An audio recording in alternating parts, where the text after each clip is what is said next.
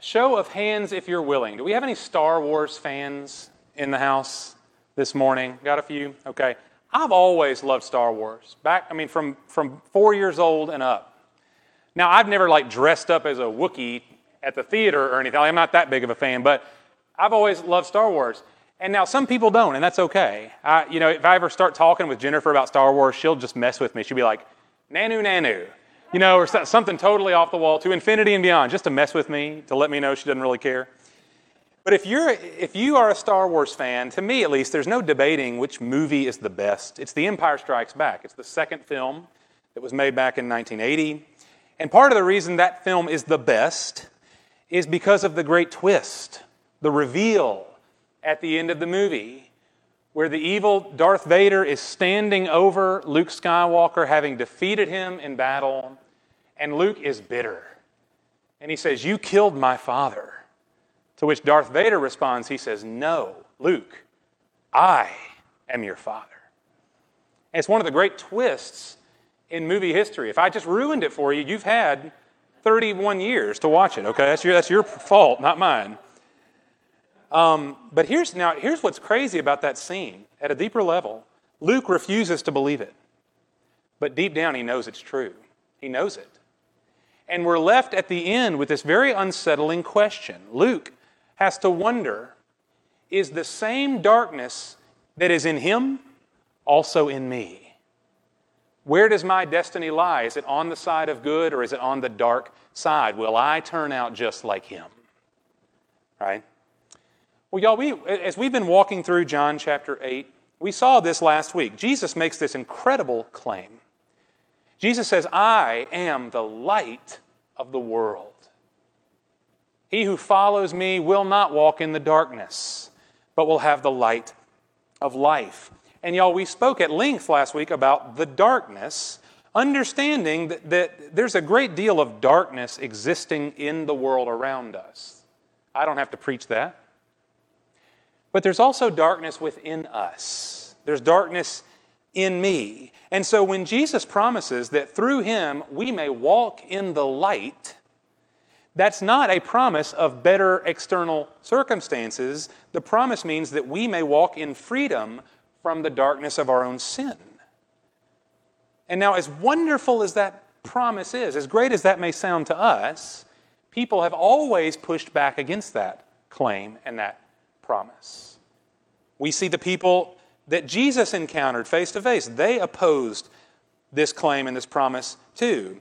Because y'all, to accept Jesus at his word means I have to acknowledge that I need saving. And that's not an easy thing to do. I have to admit that I'm lost in my sin and I need someone else to rescue me. I can't solve my own problems.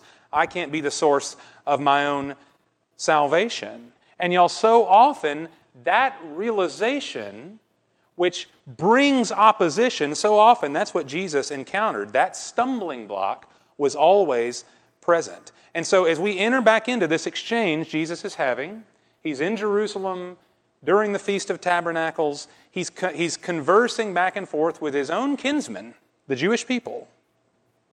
He continues to run up against this opposition. These people don't want to admit that they need anything, certainly not him. But what we have today, right in the middle of John 8, this is I think, one of the most illuminating conversations in the whole Bible. There's a lot of gold to be found when we dig into this text here. And so as Jesus lays out today what it means to be a Christian, we see the walls go up. And these might be walls that we ourselves have in our own hearts too. So look with me, this is John chapter 8, beginning in verse 30, right there in the middle of the chapter. As Jesus spoke these things, John tells us, many came to believe in him. Now that's good. That's great. So, verse 31, Jesus was saying to those Jews who had believed him, "If you continue in my word, then you are truly disciples of mine, and you will know the truth, and the truth will make you free." They answered him, "We are Abraham's descendants, and have never yet been enslaved to anyone. How is it that you say you will become free?"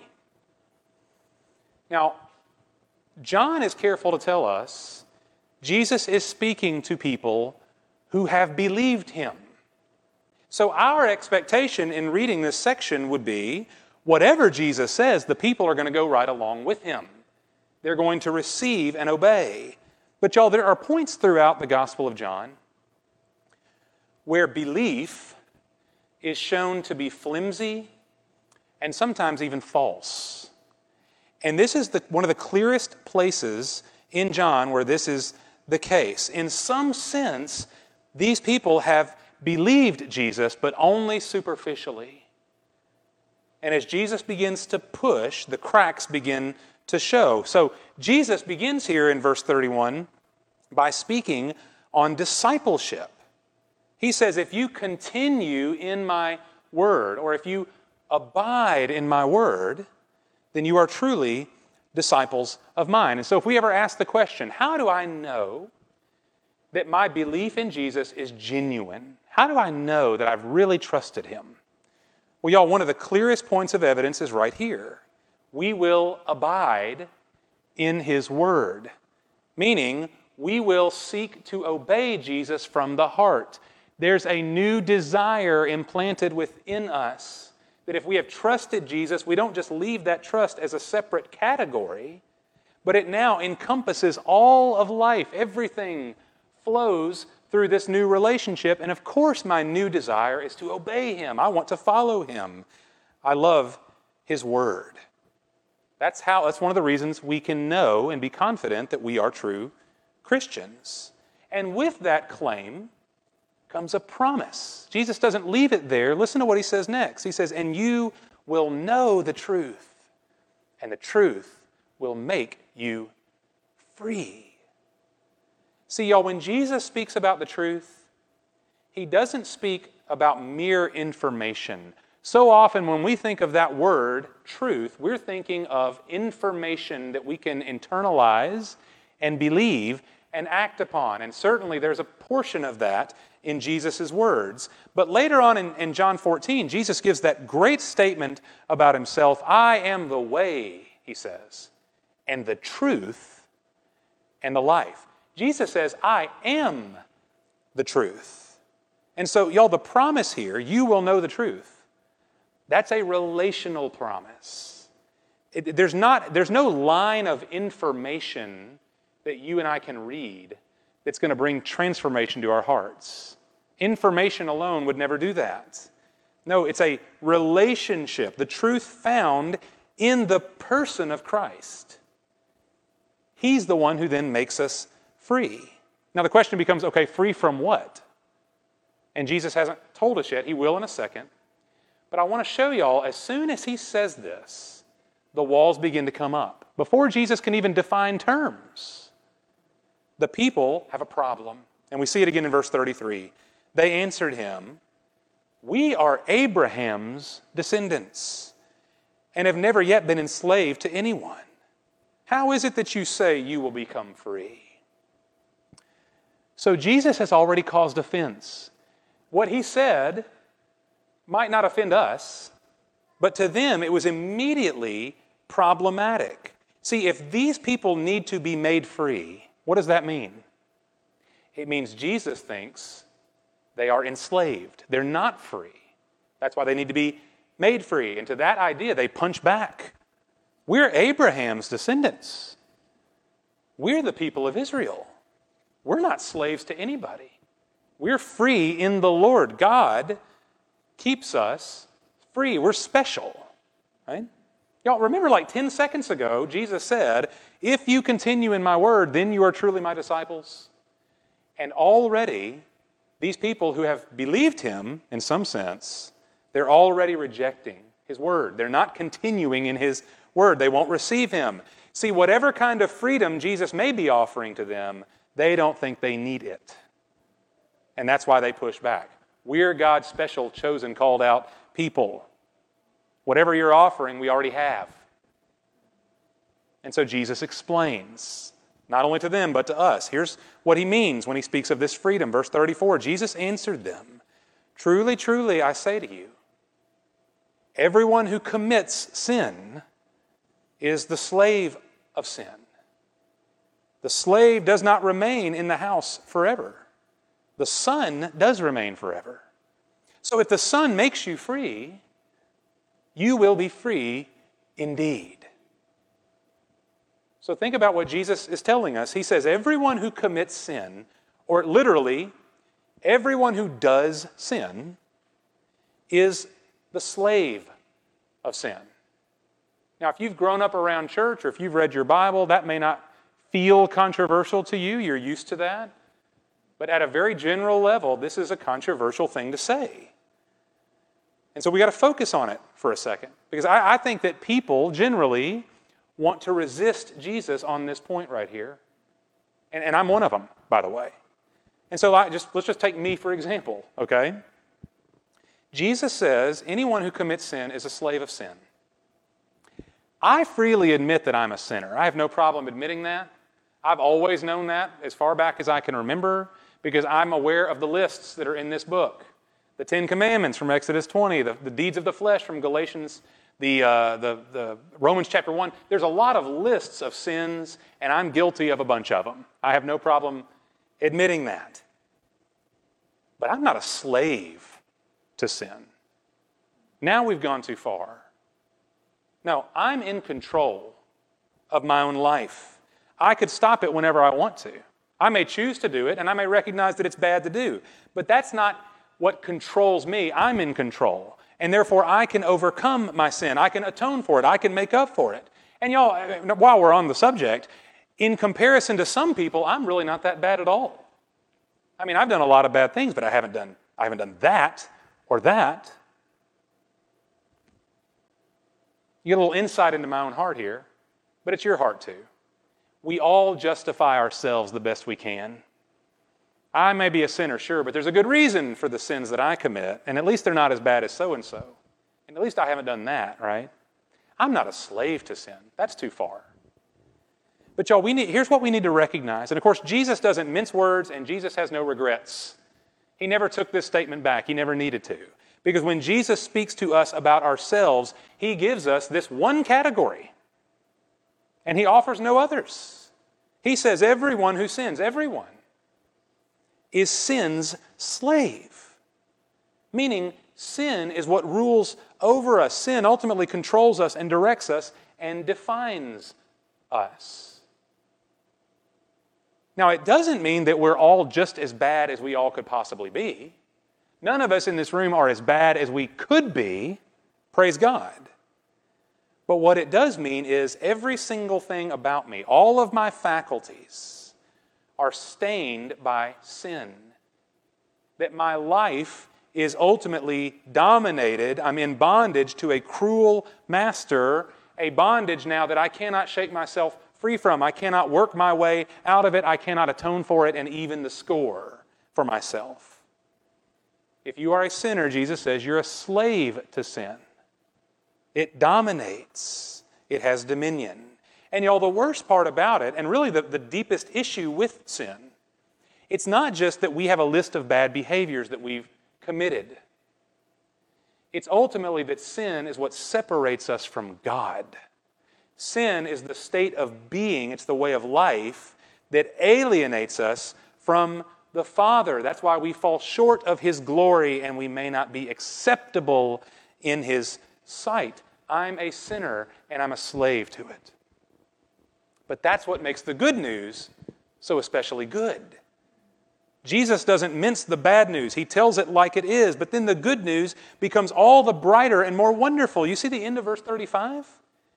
The Son does remain forever. Not like the slave. The slave is not part of the family, but the Son is. I think Jesus is speaking about Himself right there. So, here's the promise. If the Son makes you free, you will be free indeed. Our bondage to sin has one glorious solution. Jesus Christ makes us free. And y'all, there are multiple facets to that idea of freedom. Let me give you at least two. To be free means, one, we are free from the penalty of sin. Because Jesus has died on the cross to forgive our sins. That penalty no longer hovers over us. It's no longer held against us. There is no condemnation for those who are in Christ Jesus. For we've been set free from the law of sin and death. But we're also set free from the power of sin, the ruling dominion and power of sin, because by His grace, Jesus has given us new hearts to love Him and follow Him. That's why He says, anyone who follows me will not walk in the darkness. You don't live there anymore. You live in the light of new life. And so we're free from the penalty and the power of sin. That's what it means to be a Christian. And so I want to make this point very clear before we move on. I don't want to cause any confusion. If you are a Christian, you can say this with confidence. I can too. It's sad, but it's true. We still sin. We still sin. But when you and I sin as Christians, we're doing it in contradiction to what we really are. Sin is no longer our nature, binding us to it. Sin now is contrary to our new nature in Christ. Because you are no longer a slave, you are now a child. You're no longer on the outside looking in, but you've been brought into the family of God. No longer in that bondage, but now we are truly free. That's why, y'all, Jesus doesn't mind being redundant. When Jesus says, if the Son sets you free, you will be free indeed. He could have simply said, the Son will set you free. And we would have gotten his point, I hope. But no, he says, if the Son sets you free, then you are truly free, really free. This is not nice spiritual language we slap on the back of our car on a bumper sticker. This is real life transformation, real freedom. That's what he's offering us. Now, of course, we've seen this already, and we're going to see it some more. The walls are going up concerning this relationship he has with his fellow Jews. He's speaking the truth to them, but they're pushing back. Jesus knows their hearts, and so he digs down with them. Okay, let's follow this logic. You're the sons of Abraham, you say. Look at verse 37. Jesus responds, I know that you are Abraham's descendants, yet you seek to kill me, because my word has no place in you. I speak the things which I have seen with my Father. Therefore, you also do the things which you heard from your father. They answered and said to him, Abraham is our father.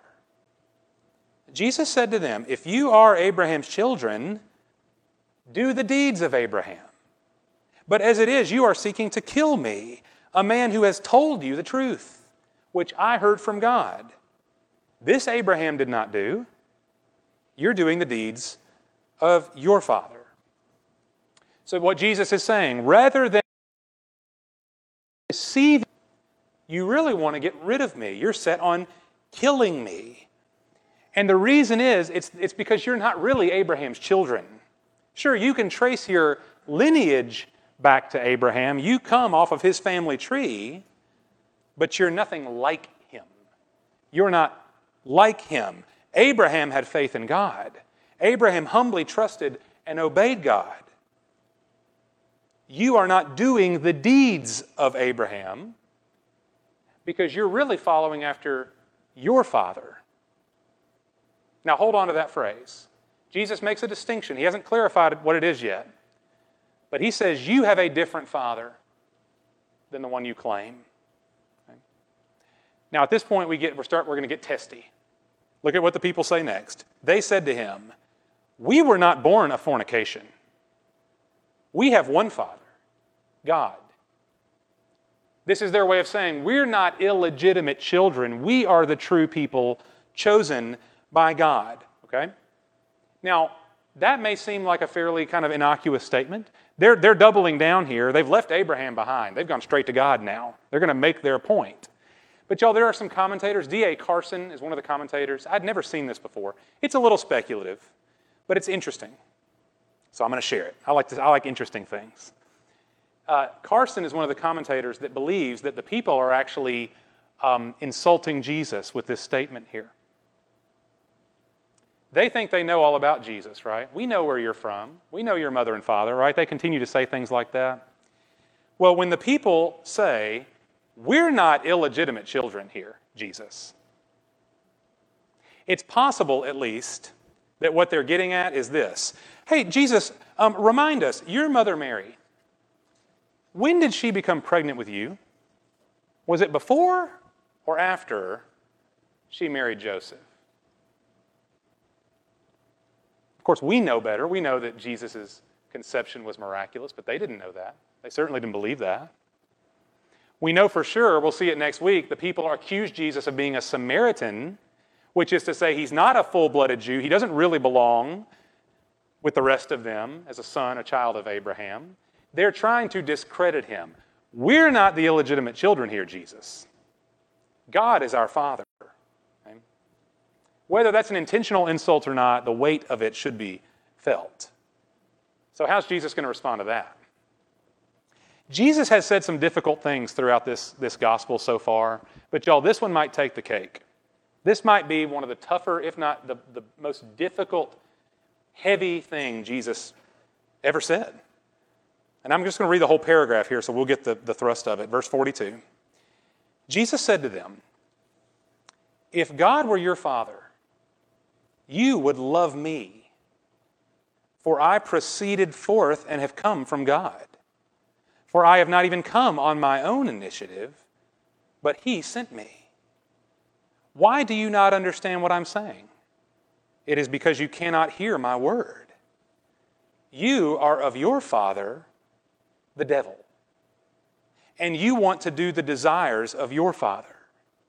He was a murderer from the beginning and does not stand in the truth because there is no truth in him.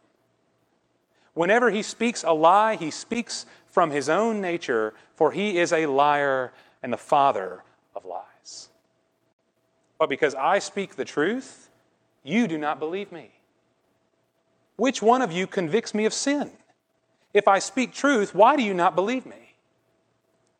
He who is of God hears the words of God. For this reason, you do not hear them, because you are not of God." Now, I can't imagine a more piercing insult than what Jesus just gave them. Remember who he's talking to. He's talking to the Jewish people, God's special people, the sons of Abraham. And he says, God is not your father. In fact, you are of your father, the devil. Is he just going for shock value here? Well, how could Jesus stand there and make such an outrageous statement about these people? That you're not really of God, you're really of the devil. Well, y'all, the two important points I want us to see on this as to what I think Jesus is trying to show them and us, okay? First thing first, y'all, Jesus, we mentioned this a minute ago, Jesus does not view people in neutral terms. We tend to do that. We see there are good people in the world and there are bad people, but most everybody's kind of in a soft middle. Most everybody's fine. They may not be especially good, but they're also not especially evil. There's this neutral middle ground. Jesus doesn't view the world that way. It was Jesus, back in Matthew 12, Jesus said, "He who is not with me is against me." There is no middle ground for Jesus. And so when Jesus says to the crowd, "You're of your father, the devil," he's not saying y'all are all devil worshipers. That's not the implication at all. In fact, these are the same people he's speaking with. These people, they go to the temple all the time. They sing songs to God, right? They have no sense of loving or worshiping the devil at all. That's not what he means. What Jesus means is this: in spite of all your religiosity, you don't live by faith in God. You reject my words, the very words of God, and therefore, in the end, you don't belong to God. And if you don't belong to God, there's only one other option. There is no middle ground. You belong to Satan. You know, that's extreme, I realize. But Jesus said it. And maybe it helps us to consider, there are other scriptures that would maybe fill in some of the blanks here. One of my favorites comes from Paul's letter to Timothy. It's in 2 Timothy chapter 2. Paul speaks of what it is for people who oppose Jesus. They oppose the gospel, but Paul has a hope for those people. And he says it, this is 2 Timothy 2 at the end of the chapter. Paul says, perhaps God may grant them repentance, leading to the knowledge of the truth, and they may come to their senses and escape from the snare of the devil, having been held captive by him to do his will. That's how Paul paints the problem of those who don't believe in Jesus. This is exactly what Jesus is saying to the crowd. You are ensnared by the devil, and therefore you do his will. He has held you captive into his will. And so you're walking out his will. How so? The people wonder. Well, Jesus gives them two examples. First, you want to kill me. You want to murder the Son of God. Where does that desire come from? It comes from your father, who was a murderer from the beginning. He set his heart from the beginning to slither into the garden and put Adam and Eve to death through their temptation to sin, promising them they wouldn't die, that God was holding out on them. His heart was murder from the beginning. And Jesus says, you refuse to believe my words. Why is that? Because your father is the father of lies. He is the great deceiver. There is no truth in him. He hates the truth. And so when the truth stands embodied right in front of you, you reject me wholesale. It's not that these people are worshiping the devil, but they are captive to his will, and that's why they reject God's Son. And y'all, this is a problem that doesn't exist on the surface merely. It's a deep problem. I want to remind you of two verses that we've already seen, two things Jesus said to the crowd. Verse 43, Jesus asks a question and then supplies an answer. Why do you not understand what I'm saying? Answer, it is because you cannot hear my word. Cannot. Then in verse 47, Jesus says, he who is of God hears the words of God. For this reason you do not hear them, because you are not of God. And so again, the depth of this problem, the depth of their lostness, of the snare that they've found themselves in, there's a reason Jesus says you don't heed my words. It's because you can't. It's not simply that you won't, although that's true as well, but you can't hear me. Why not? Because you are not of God. You are enslaved to sin, you are ensnared by the devil, and therefore you are blind and deaf to heaven. And again, the Apostle Paul fills in a blank for us on this. We just saw 2 Timothy 2. In 2 Corinthians 4, the Apostle Paul explains lostness again. He says, the God of this world, that's the devil, has blinded the minds of the unbelieving, so that they might not see the light of the gospel of the glory of Christ, who is the image of God. They're blind.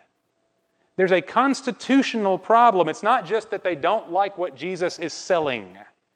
No, deep down they don't know God. Deep down they are fulfilling the desires of the one who truly rules them.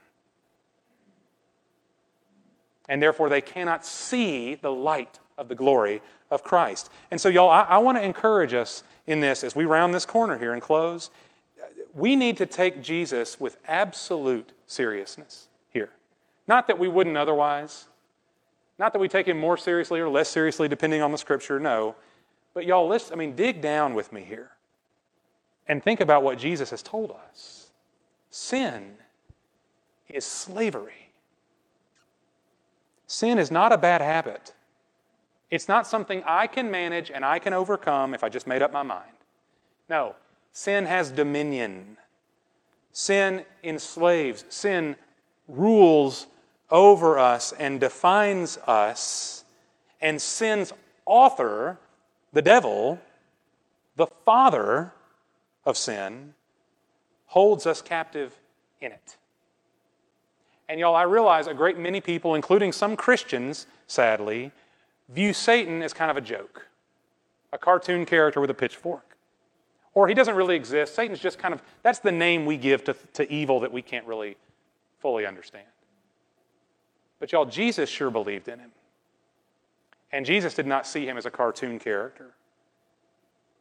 Jesus taught not only is the devil real, but he is much stronger and far craftier than any of us. I'm not going toe-to-toe with him, and you shouldn't want to either. He's stronger than me, and that's why we need somebody stronger than him. And so, y'all, as we close, it's okay for us to acknowledge the heaviness of scriptures like this. That's one of the reasons at Harvest we just firmly believe in teaching through the Bible, whole books, so that I, as the preacher, don't get a chance to chicken out. I might not like teaching stuff like this. I want you to like me. But we don't do that here because we believe the whole counsel of God is necessary for us. And so there's sometimes it's heavy. Today it's heavy. Y'all, if the word slavery comes up in your Bible, if the devil shows up in the Bible, that kind of stuff puts a lump in our throat, and it should. So we've got to come to terms with it and not run away from it, not pretend it away, not gloss it over. The pit of lostness, the pit of sin, is just as deep and dark as you can imagine.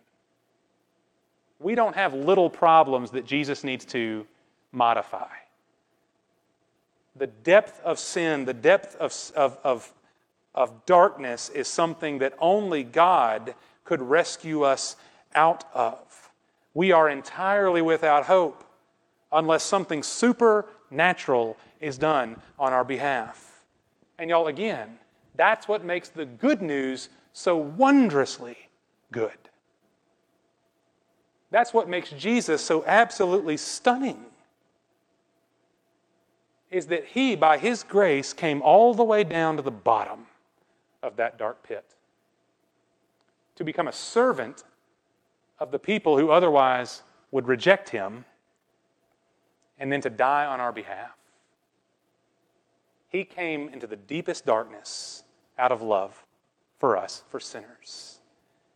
Y'all remember, just a second ago I read from 2 Corinthians 4, Paul speaks of the devil blinding the minds of the unbelieving. They cannot see the light of the glory of Jesus. Here's what he says right after that, though. Listen to this. For God, who said, "Light shall shine out of darkness," is the one who has shone in our hearts to give the light of the knowledge of the glory of God in the face of Christ. That's what it means to be a Christian. We didn't climb our way out. God shines his light into the darkest of darkness to shine in our hearts, to give the light that makes us new, to show us the face of Christ, that we might see him with new eyes and hear him with new ears and know him from a new heart. Y'all, be assured of this. This is a good news sermon.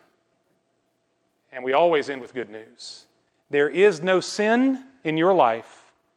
There is no scheme of Satan that can overcome the light of the grace of God. Not one. It's not out there. God's light outshines it all. And that's why to become a Christian means we don't just get forgiveness. We don't just get to go to heaven. We get a new family. No longer sons of the devil, but now children of a heavenly Father. Because if the Son sets you free, then you are free indeed. Let's pray.